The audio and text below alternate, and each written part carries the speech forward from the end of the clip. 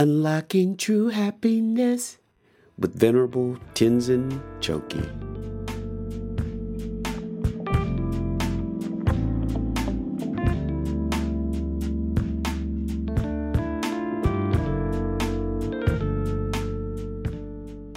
Welcome to Unlocking True Happiness. I'm Venerable Tenzin Choki, a monastic practicing in the Tibetan tradition. Each episode of Unlocking True Happiness will explore the Buddhist teachings as they're applied in our daily lives to deepen our experience of genuine well-being. Topics combine ideas from Buddhism with those from the fields of positive psychology, Western philosophy, and current events.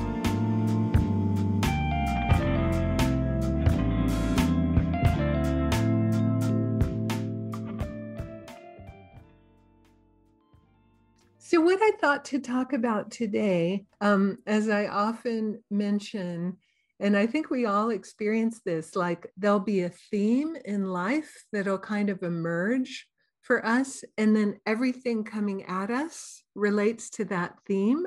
You know, when you learn a new word, and then suddenly everything you read has that word in it, and you're like, wait, what's going on? I've never read this word in my entire life, and now every page of every book contains this word. So I don't really know what that is, but anyway, there's a theme coming up in my life, and it's all about how cooperation and collaboration is so much more powerful than competition. So as usual, I'm going to wander a little bit and then bring some different threads together. So someone a couple of months ago loaned a book to me that she didn't have a chance to read. Someone had given it to her and she's like, oh, I don't have time right now. I can't read this book. And I'm like, I don't really have time either. And then she said, well, you might have time before me. Just hang on to it. And so I started reading it, I think about 2 weeks ago. And it's called, got it right here. It's called The Overstory by Richard Powers. And it was a winner of the Pulitzer Prize. So some of you may have read it. And then like a day later, I have a friend who's a book agent, and he has a newsletter where he puts out announcements about books that he's publishing. And a day later, he put out an announcement by a book by a botanist and forester called Suzanne Simard. And the book was called Finding the Mother Tree. And it turns out she's actually the source of one of the characters in this book called The Overstory. And somebody told me about that connection. I'm like, okay, that's super weird, because this is all happening in like 24 hours, like the universe is telling me something. So the premise of both the novel and then it's her memoir that just came out.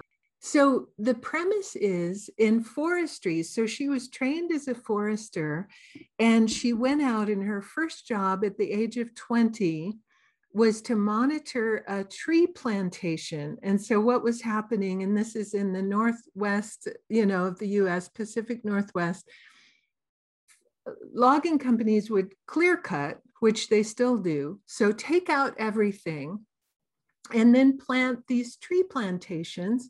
And in this case, it was Douglas fir, and then put herbicides and kill anything else that was growing, right? Just one species and they weren't doing well at all. And so she started doing research, and the basis of her lifetime of research is this idea that of, plant communication. They say that trees have these incredible networks of fungus called mycorrhizomes that communicate with each other, and not just of the same species, of all species. All species in the forest are helping each other out, right? But it's this incredible idea that through the fungal networks that join all of the species, there's this incredible cooperative and collaborative relationship, even between species, right? So there's this whole thing about Douglas fir helping out, like the birch helps the Douglas fir when the Douglas fir is a seedling, and then later on the Douglas fir helps out the birch. and they're all helped out by the other fungus and the other trees and the decaying matter and this whole relationship. So she found when you take out everything and have a plantation of just one species, the whole thing is lost. You know, it's not up to the individual to survive.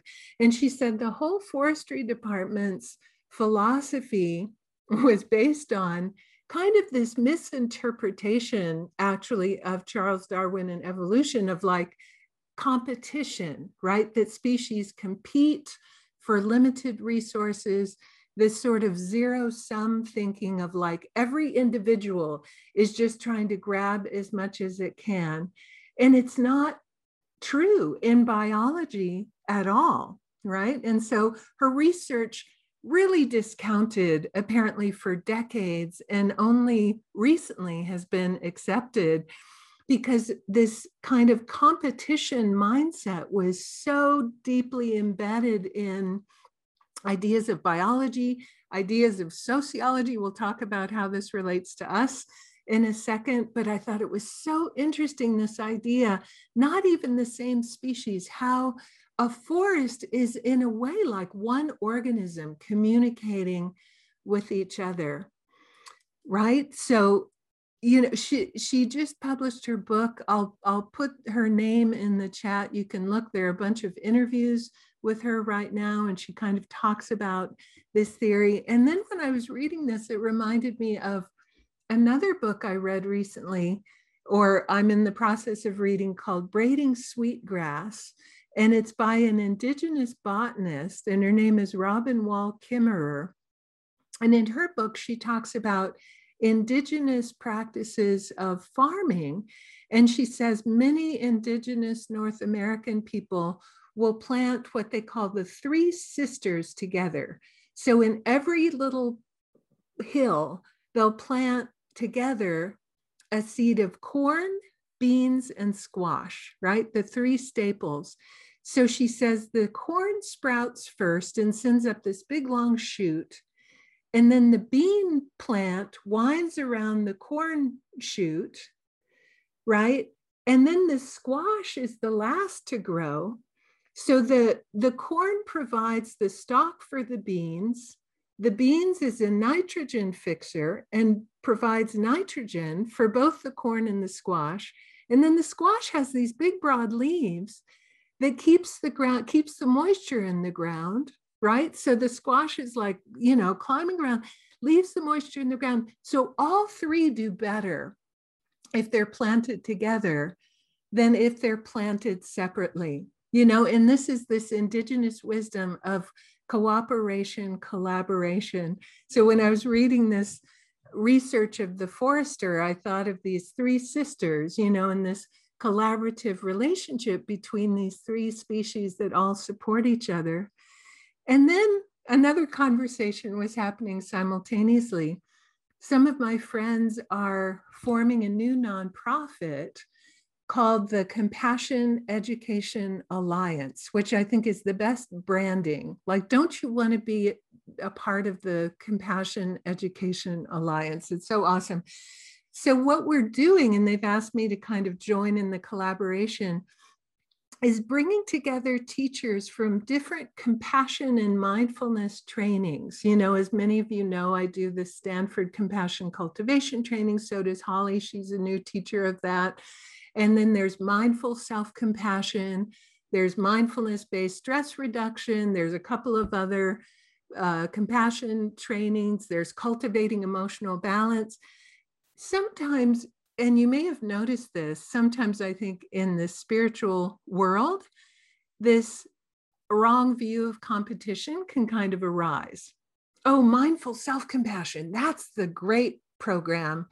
No, compassion cultivation training, that's bad. No, cultivating emotional balance, right? There can be this, no, my program's the best, or my Buddhist teacher's the best. I'm sorry to say, it does happen, right?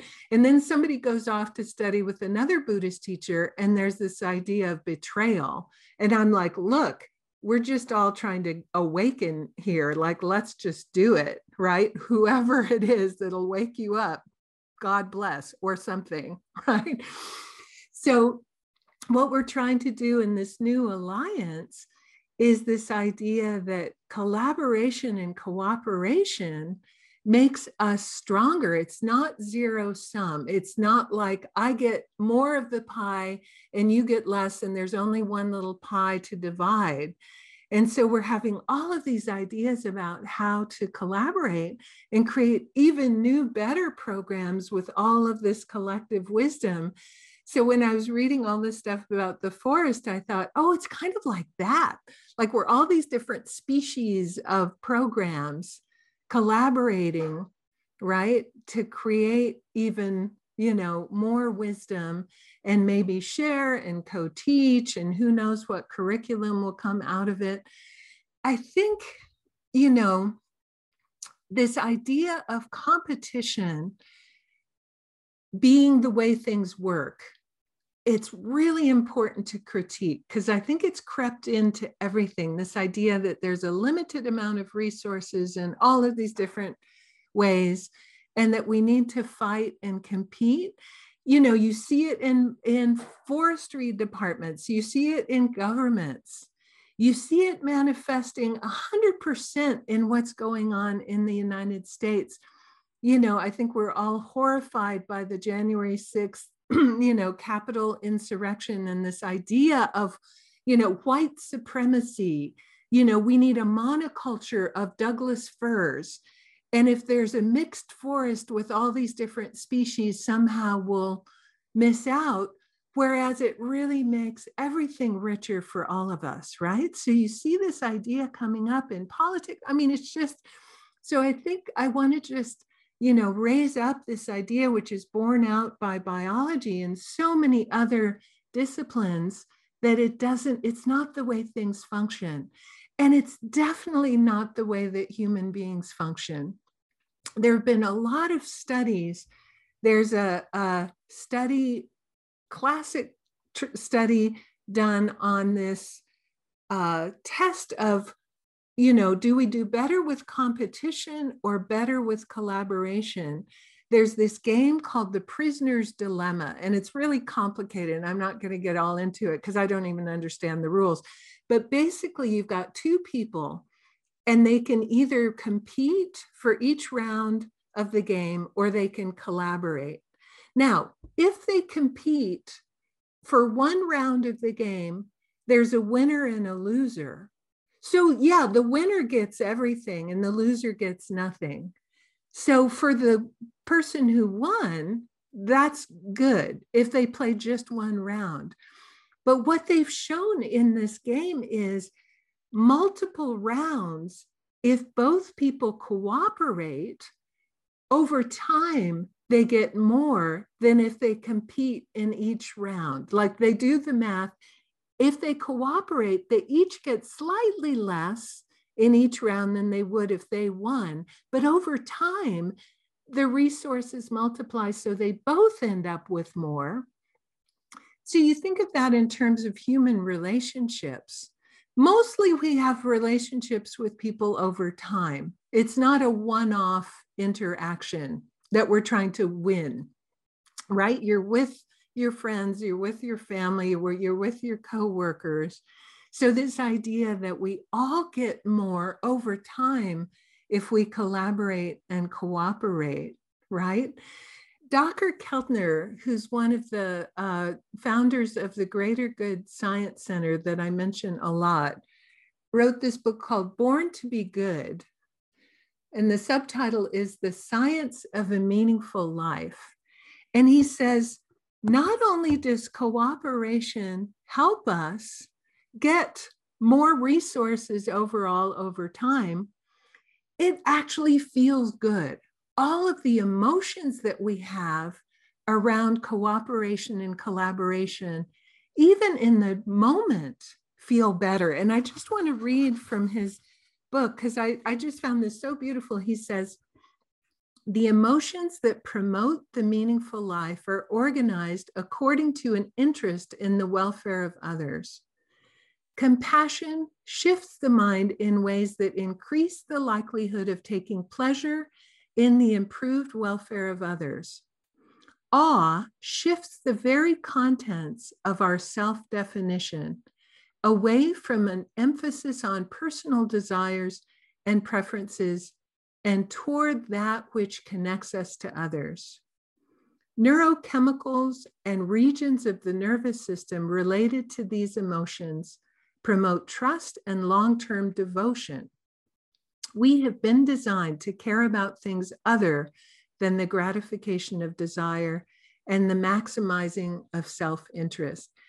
And then he's saying, not only do all these emotions make us feel good, he says we've evolved ways to signal to others our willingness to collaborate. And going back to the prisoner's dilemma game, they said, if you indicate to the partner in that game that you're willing to collaborate, then both of you kind of decide to collaborate and take it from there. So he says, Dr. Keltner is saying, cooperation is more likely to emerge and prosper when cooperative individuals can selectively interact with other good-natured individuals. The implication is clear. Cooperation, kindness, and virtue are embodied in observable acts, facial muscle movements, brief vocalizations, ways of moving the hands or positioning the body, patterns of gaze activity that are signals detectable to the ordinary eye. These outward signals of virtue, it further stands to reason, have involuntary elements that are not likely to be faked and are likely to be put to use as people form intuitions about whom to trust and love and sacrifice for. This central premise that for cooperation and goodness to emerge, there must be outward signs of trustworthiness and cooperation shapes the very design of the nonverbal signs of compassion, gratitude, and love. Isn't that interesting, right? So it's like the emotions go along with these nonverbal signals that signal to others our wish to cooperate. So it sort of creates this feedback loop, right? We're signaling these things to others. They respond to us with more cooperation. We feel more trust and more love and compassion and awe and gratitude. We signal more of that to the other. So it creates this like positive feedback loop. And I just love this idea. And to me, it really relates to a very basic Buddhist principle of interdependence. So we say in Buddhism, you know, a misunderstanding of how things exist is the cause of all of our suffering, and a misunderstanding that we exist independently, autonomously, in an isolated way, independent of all others, is just wrong. It's just false. And it leads to so many problems, right? So one of the things that we do in Buddhist meditation practice, and I'm going to lead you through a practice in a few minutes, is gain of a real awareness, like a real felt awareness of our interdependence with other beings, with the environment, right? We'll do a practice where we'll meditate on, for example, where our food came from, right? We sit down to lunch. Often you're talking to people, you're reading a book, you don't have any mindfulness at all about your food. And so one of the practices that we do in traditional Buddhist practice is sit there for a minute and go, wow, I'm not a farmer. I didn't grow this food at all. I had nothing to do with it. Maybe I cooked it. I bought it at, New Leaf or Trader Joe's or something. I'm not, but to think, wow, somebody planted the seed, somebody watered, the seed, somebody harvested it in the hot sun. I mean, here in California, we see who harvests our food, like when you're driving down the highway all the time, bent over in the hot sun. Somebody drove the truck to bring it to the store, all of that. And just to gain a sense of appreciation for how dependent our life is on others, and even the very environment that supports our life. I think we think about the problems that are happening now in the environment that are a result of this competitive zero-sum thinking and just this bottomless greed of human beings thinking that every resource of the planet and every animal of the planet is ours to just use until it's completely used up. This idea that you can have infinite growth in a closed system, it's just ridiculous. We are in a closed system. It's called planet Earth and the atmosphere around the Earth, and just that there's an idea. And if we had more of a understanding of that interdependence, that interconnection, not only with others, with living systems, with the planet as a whole, we can all see the consequences of that competitive, it's all about me, to consume as much as I possibly can, to get as big of a piece of the pie as I can possibly get. And it's got us to the problem that we're in right now, environmentally and personally, with our disconnection with others. I think about, what's going on with the COVID crisis. And there are a couple of very rich countries that have a high vaccination rate and they're doing really, really well. And then there's countries that either due to poverty and less access or due to bad government, right? Leaders who didn't figure it out in time to buy, doses of the vaccine. And we're all going to suffer. I mean, in India right now, in Brazil right now, breeding grounds for variants of the virus that we're all going to experience. So this idea that, we hoard for ourselves is just going to make us all suffer in the end. And so that's some of the stuff that I've been thinking about right now. I'll stop my rant. I'll stop being political. You all know where I'm coming from, but just this idea, if we can just constantly keep in mind and really open to this idea of cooperation, collaboration, working for the benefit of all, right? Not only will it make our planet and our society and our countries healthier and happier, it'll make us stronger, healthier, happier, thrive more, have a longer life. So much research showing that people who feel compassion, gratitude, forgiveness, connection, all of the positive psychologists, Dr. Keltner and his group at Greater Good Science Center, everyone who studies positive psychology, they say the number one thing that our happiness depends on is social connection, period. Not money, not power, connection. We're hardwired for that kind of connection. So opening ourselves and really generating a continual awareness of our interdependence will really lead to so much more happiness and, deeper friendships, a better world. What I want to do is lead you through, this is partly a classic kind of Buddhist meditation on interdependence, which will give us more of a felt sense of how our life depends on so many other factors.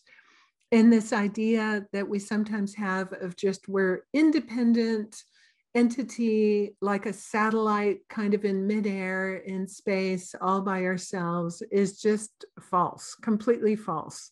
And so this awareness, I think, might really help us soften in our interactions with others and have more of an awareness of our impact, on the planet and on other systems around us. So I'm going to guide you through. This is going to be a guided practice where I'll prompt you of things to think about and then just pause and see how these really relate to your own life. So first, just getting in your comfortable meditation posture with your back straight, your shoulders even, your head tilted slightly forward, and settling your body again after getting into your posture, just taking a few moments to check into your body. It may be that you're not sitting in the most comfortable chair. Just trying to relax if you notice any tightness or tension in your neck or shoulders, your abdomen.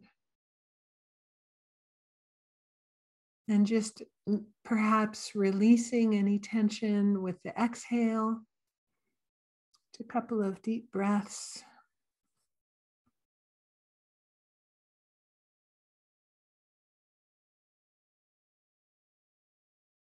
And then just turning your attention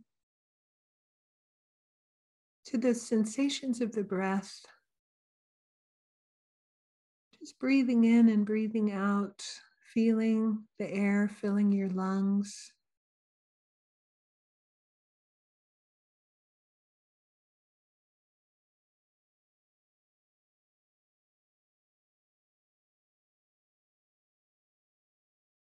And just settling with the sensations of the breath. And as you do, really think of the trees, the plants, all the processes that make breathing possible. We're breathing in what the plants exhale. So without all of that plant life, breathing wouldn't even be possible. So as you settle with the breath, also bring an awareness of your utter dependence on all of these plant beings for your existence.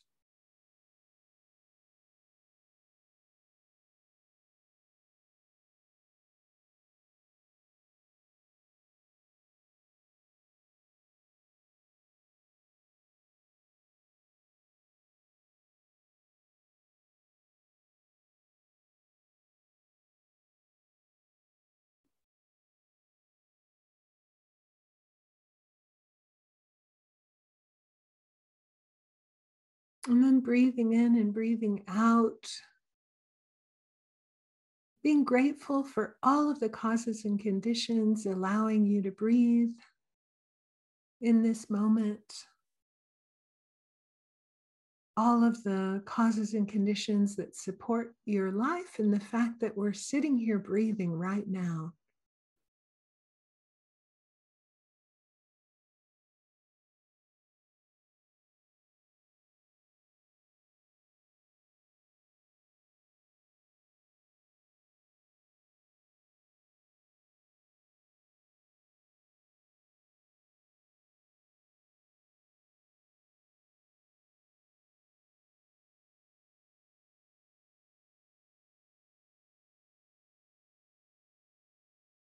And bringing into awareness how your very life has been gifted to you by all of your ancestors, acknowledging that you're breathing in the very same air that all your ancestors breathed, both human and non-human, down through the whole lineage of time. So think about that interconnection, that you're a descendant directly from your parents, grandparents, great-grandparents, all the way down the line throughout all of evolution. And you're being here right now, sitting and breathing together, is dependent on all of your ancestors.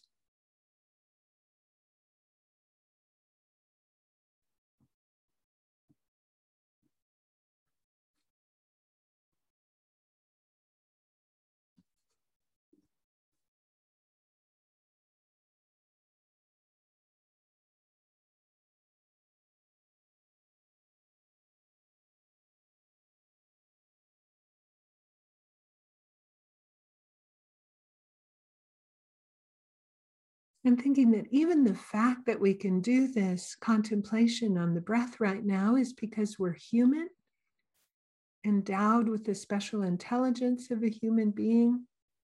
And one of the abilities of the mind is to be able to concentrate on whatever object we want.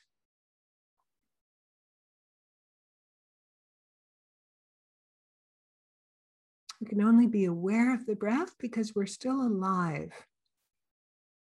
And our life is thanks to our parents or whoever it was that took care of us when we were growing up. Often, especially the kindness of our mother, the people who looked after us from the time that we were born, completely helpless. There hadn't been people cleaning us, dressing us, feeding us, we wouldn't be alive today. We'll just generate that sense of appreciation and interconnection with the very people who actually cared for you from the time you were a helpless infant. Because of them, you're alive today.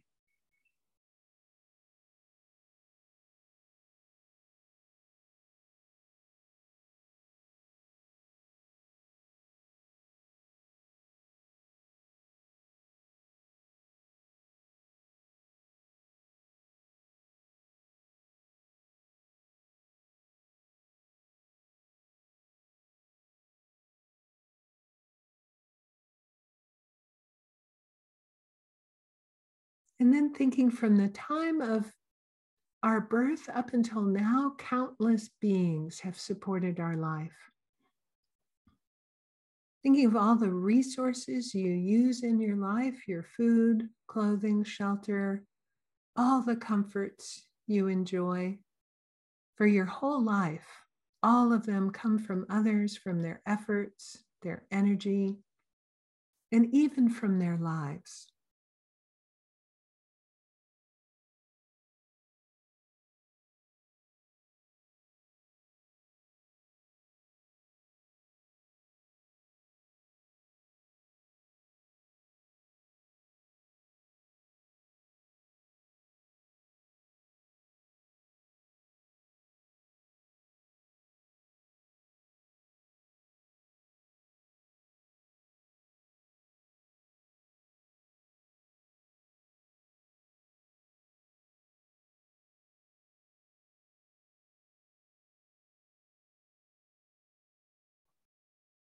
And think of all of the people who helped raise you, your teachers, people who are so generous with their time to help you when you were growing up, to teach you things. Maybe you've had significant mentors and guides in various areas of your life, all the way from your childhood up until now. Think about everything that you know, everything that you've learned, all of your interests have been supported by all of that kindness of others.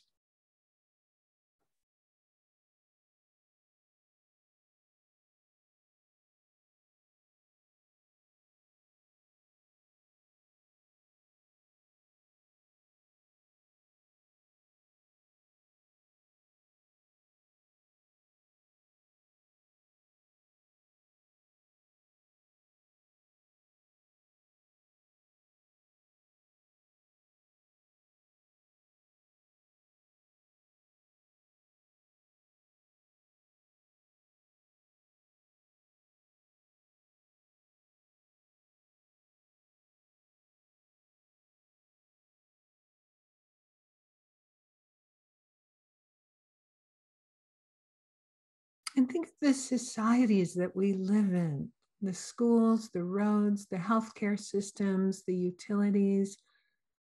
They may not be perfect. There may be lots of problems, but they all depend on cooperation and collaboration with others. All of these systems that support our lives.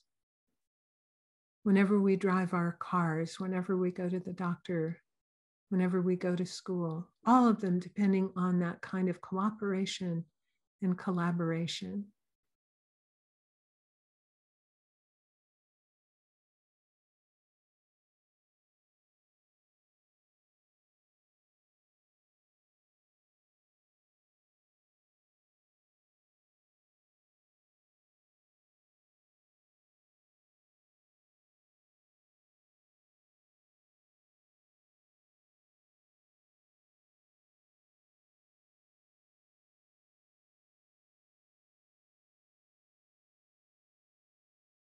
I think my life is totally dependent on others. What I receive from others is so much more than what I give. Without others, I can't even have a glass of water. I'm not at all self-sufficient.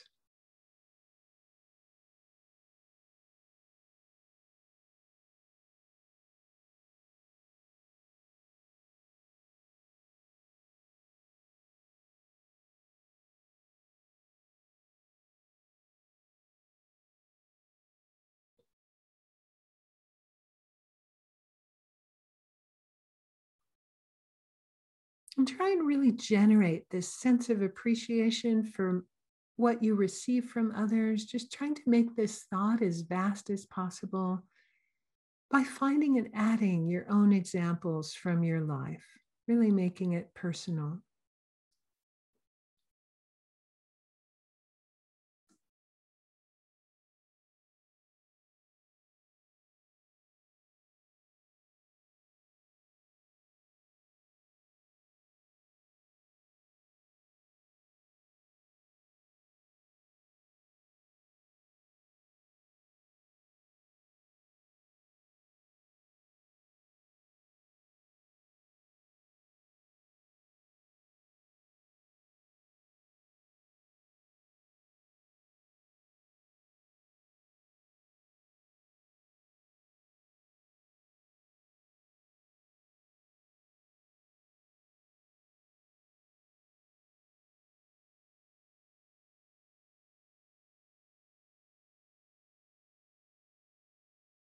And then thinking all living beings are exactly like myself and trying to find peace and happiness.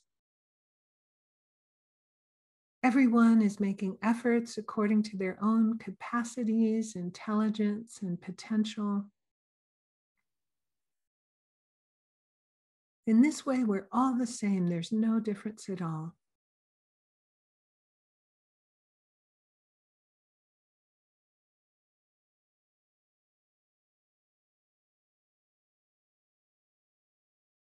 And making your mind one with this understanding of interdependence and equanimity, see if you can generate a feeling of love and compassion towards others.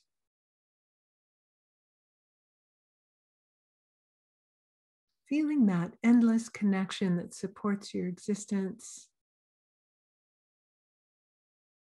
And just resting in that state for a few moments.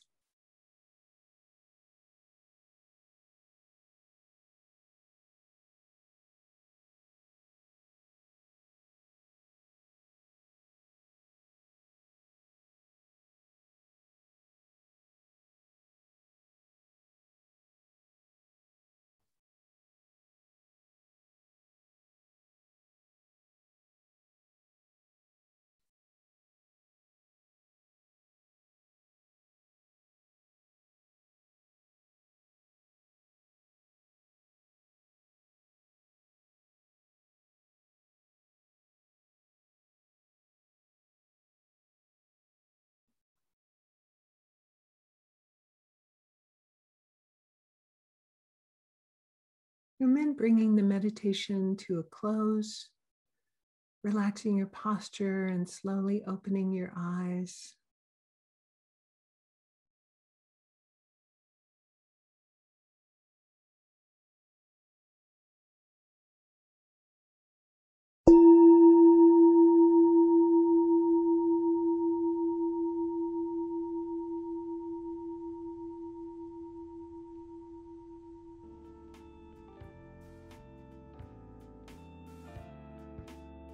Thanks for listening. Learn more about this episode and browse our episode library by visiting unlockingtruehappiness.org. You can also subscribe on Apple Podcasts. Unlocking True Happiness is produced by Matthew Devaris, intro by Russell Taylor, and our theme music is Nightingale by Asari. Stay safe out there. See you next time.